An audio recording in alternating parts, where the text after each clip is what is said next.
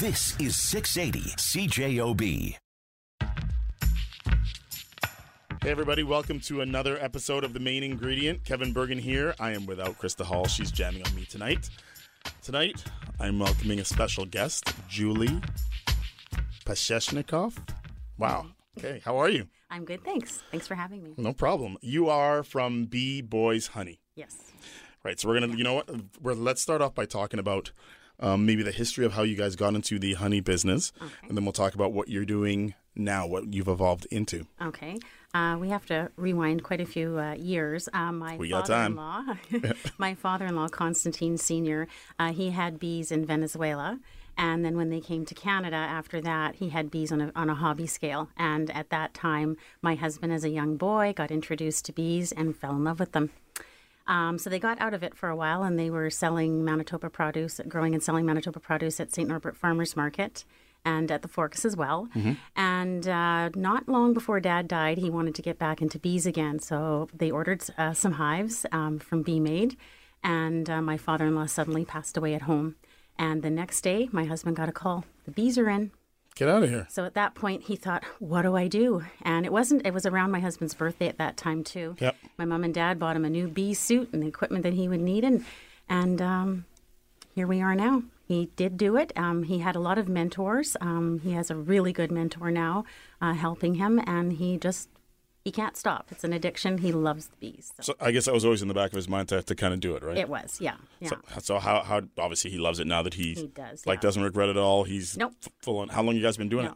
My husband, pretty much 40 to 45 years on a very small scale. We're still very small, but what we wanted to do was try some new things with honey. The reason why is the wholesale price for honey was quite low. I believe still is. And so we had to find a way to sell our honey here in Manitoba. We were already selling at St. Norbert Farmers Market. We've been there about 25 years. Wow. Holy smokes. Yeah. I didn't realize that market had been around that long. Yeah, it's been around a long time. And so we decided we had to find a way. So for quite a while there, we were selling just regular honey, the liquid and the creamed. And about 3 to 4 years ago, we wanted to diversify. And I went and saw food development, and together I wanted to be part of the whole project. I worked with them, and we cream honey, and we add natural flavor extracts to it. You guys have a lot of flavors. So I'm looking at cinnamon, chocolate, maple, strawberry, lemon, pumpkin spice. Yeah. How did you come up with all those flavors? Well, a lot of them were different ideas of customers had come to ideas with us. That was the great thing about the market, because you could interact with different people. We also had an opportunity about 2 years ago. We worked with the Red River Culinary School, and we came up with a healthier honey. That's It took awesome. about 6 to 8 months to come up with that recipe, and that's our basic maple honey. And then we add dried bee pollen to that, as well as Manitoba hemp. So that has a higher protein count. So then what we decided to do after that, we were very fortunate that we were able to get under the local aspect with Sobeys and Safeway and Co-op as well. So we're selling in all three of those Awesome. places. That's awesome, yeah. So we've got our liquid and creamed in there, as well as different flavors in each store. So my husband came up with the idea to let's diversify again. So what we did is, it's taken us about 1.5 years now. We have mentors in BC and Langley that are a honey winery. So they've helped us and guided us along. We took some courses in the States. And we now have a honey winery, which will be opening shortly. Right, and the technical term for it, it's called mead, right? That's right. And you are a meadery. We are a meadery. So we're the first bee-to-bottle meadery in Manitoba, meaning we produce honey and we make mead with that. That's all. Well, I ran into your husband at a hockey game, and he's like, "Hey, I got something to talk to you about," which is kind of funny. Yeah. And he explained the whole process. And I've done some research on it, which is it's basically thought of as being the oldest form of alcohol. in the Alcohol. world. That's right. Yeah. Is that right? And people tend to think because it's made with honey instead of sugar that it'll be sweet. But when it's fermented to semi-sweet or to dry, it is not. It's a table wine. Is that right? So it's awesome. I have some for you to try. Well, Yeah. I guess I will. So it just seems like for us, we're so fortunate that every step we take leads us to the next thing. And because of the background with the vegetables and knowing different growers, we've been able to source Manitoba pears. So we've got a pear one that'll be up and coming. We've done a strawberry rhubarb. We've done a spiced one that'll be out for around Christmas time. So you can be as creative with the flavors as you are with your actual honey that you make. Absolutely, yeah. Wow. Yeah. What's the process to make the wine? The process to make the wine, we have somebody that's come on board helping us making the wine because we can't do everything, and we've been given that advice a long time ago, and it's something that we need to learn. Totally, yeah. So Might as well learn it right and then do it exactly. right from the start. So my right? husband and our mead maker are making the wine. I have stepped back because I've got my hands in too many pies.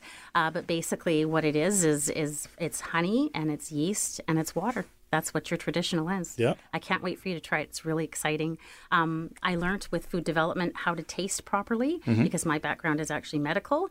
And now with taking these courses, I've been learning how to taste wine properly. So it's been really exciting. So I'm excited about what we've learned and what we're going to learn. So it's good. Okay, so when is the first product actually going to be on the shelves for people to? In approximately 4 to 6 weeks. Yeah, so we'll be sampling at St. Norbert Market, the downtown Biz Market, other venues, and it'll be in MLCC as well. Okay, so it was your husband's idea to do this. I would say yes. So when he brings it up to you, your first thought was what? My first thought was, are you crazy? Because we had just finished the flavored honey and getting that on the shelves and introducing that to people. Yeah, speaking of which, how have the flavored honeys gone? Going very well. We have learned that certain ones we thought wouldn't be popular have stayed popular all year. Yep. Some are seasonal. So like right now, pumpkin spices, people are crazy for that one, and maple and cinnamon. And then in summer, other flavors like apricot and watermelon and coconut are really popular. Yeah, it makes sense, right? Yep. I have Julie from Boyzz Honey in the house, and we are going to talk about the mead they are making. Mead is honey wine, and she brought a little bit of theirs, and we're going to try some. Yeah, okay, sure. Should I get glasses to try the wine? Sure. Do you have glasses? I did. What I brought with me today was I brought the traditional. So that is honey, That's a yeast, cute little and bottle. water. So we're having it we'll have it in two sizes, the 375 and the 750 mLs. Yep. And this is the Saskatoon. And I also brought sample cups for you to try. That's awesome. How long does it take to make? So from start to finish, how long does this product take to make? Start to finish, approximately 8 to 10 weeks. Wow. Yeah, so we've sourced different machinery right from Italy. Yep. Our bottles are from Italy actually as well, and we've learned a lot in this process because we were just honey people before that. So it's been really exciting. That's crazy. What is the most surprising thing you've learned in this process? Because you know nothing. Like you're going in and you're like, I know nothing. I knew nothing. The most surprising thing, and I learned that in my courses in the States, was how popular it is down there, and it's really big with millennials. That surprised me. The fact that it's the oldest alcohol in the world. That I found surprising, right? And it has very, very different aftertastes, I would say. Mm-hmm. With it being with honey being in it instead of sugar, you'll notice it's different. It's not like a regular wine. But yet it doesn't have to be very sweet either. So the honey sweetens it. But you're saying it's not too sweet. It's not too sweet. It's fermented. So this is a semi-sweet. This is a traditional. Okay. Am I supposed to taste it some sort of way? Yes, you are, actually. I have no manners, so you got to help me out here. I can give you the advice that I was given first. Please do. But we won't swish and spit here because you have an extra cup. That is what you're technically spit it on the equipment and whatever. Yeah, it's my fault. Yeah. Anyway, what you're supposed to do is you initially take a sip, you swish it around your mouth so that you get your whole palate, it on your whole palate, right? And then you spit it out, basically. Yeah, but that's not going to happen. So you can just, even if there was something to spit out, I'm not spitting it out. Exactly. And then on your second sip, what you're supposed to do is make sure that you get the wine at the back of your tongue where there are many more taste buds so that you can activate them as well. Mm-hmm. And then you spit that out. Look at you go pro. And on your third one, you're supposed to actually swallow it so it goes down, trickles down to the back of your throat. And you'll notice that with each sip, you'll sense different tastes. It smells really good. It does. Yeah, I like it too. Do you know what I mean? That's really good.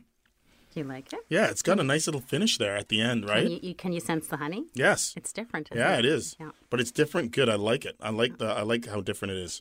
Let me try that again.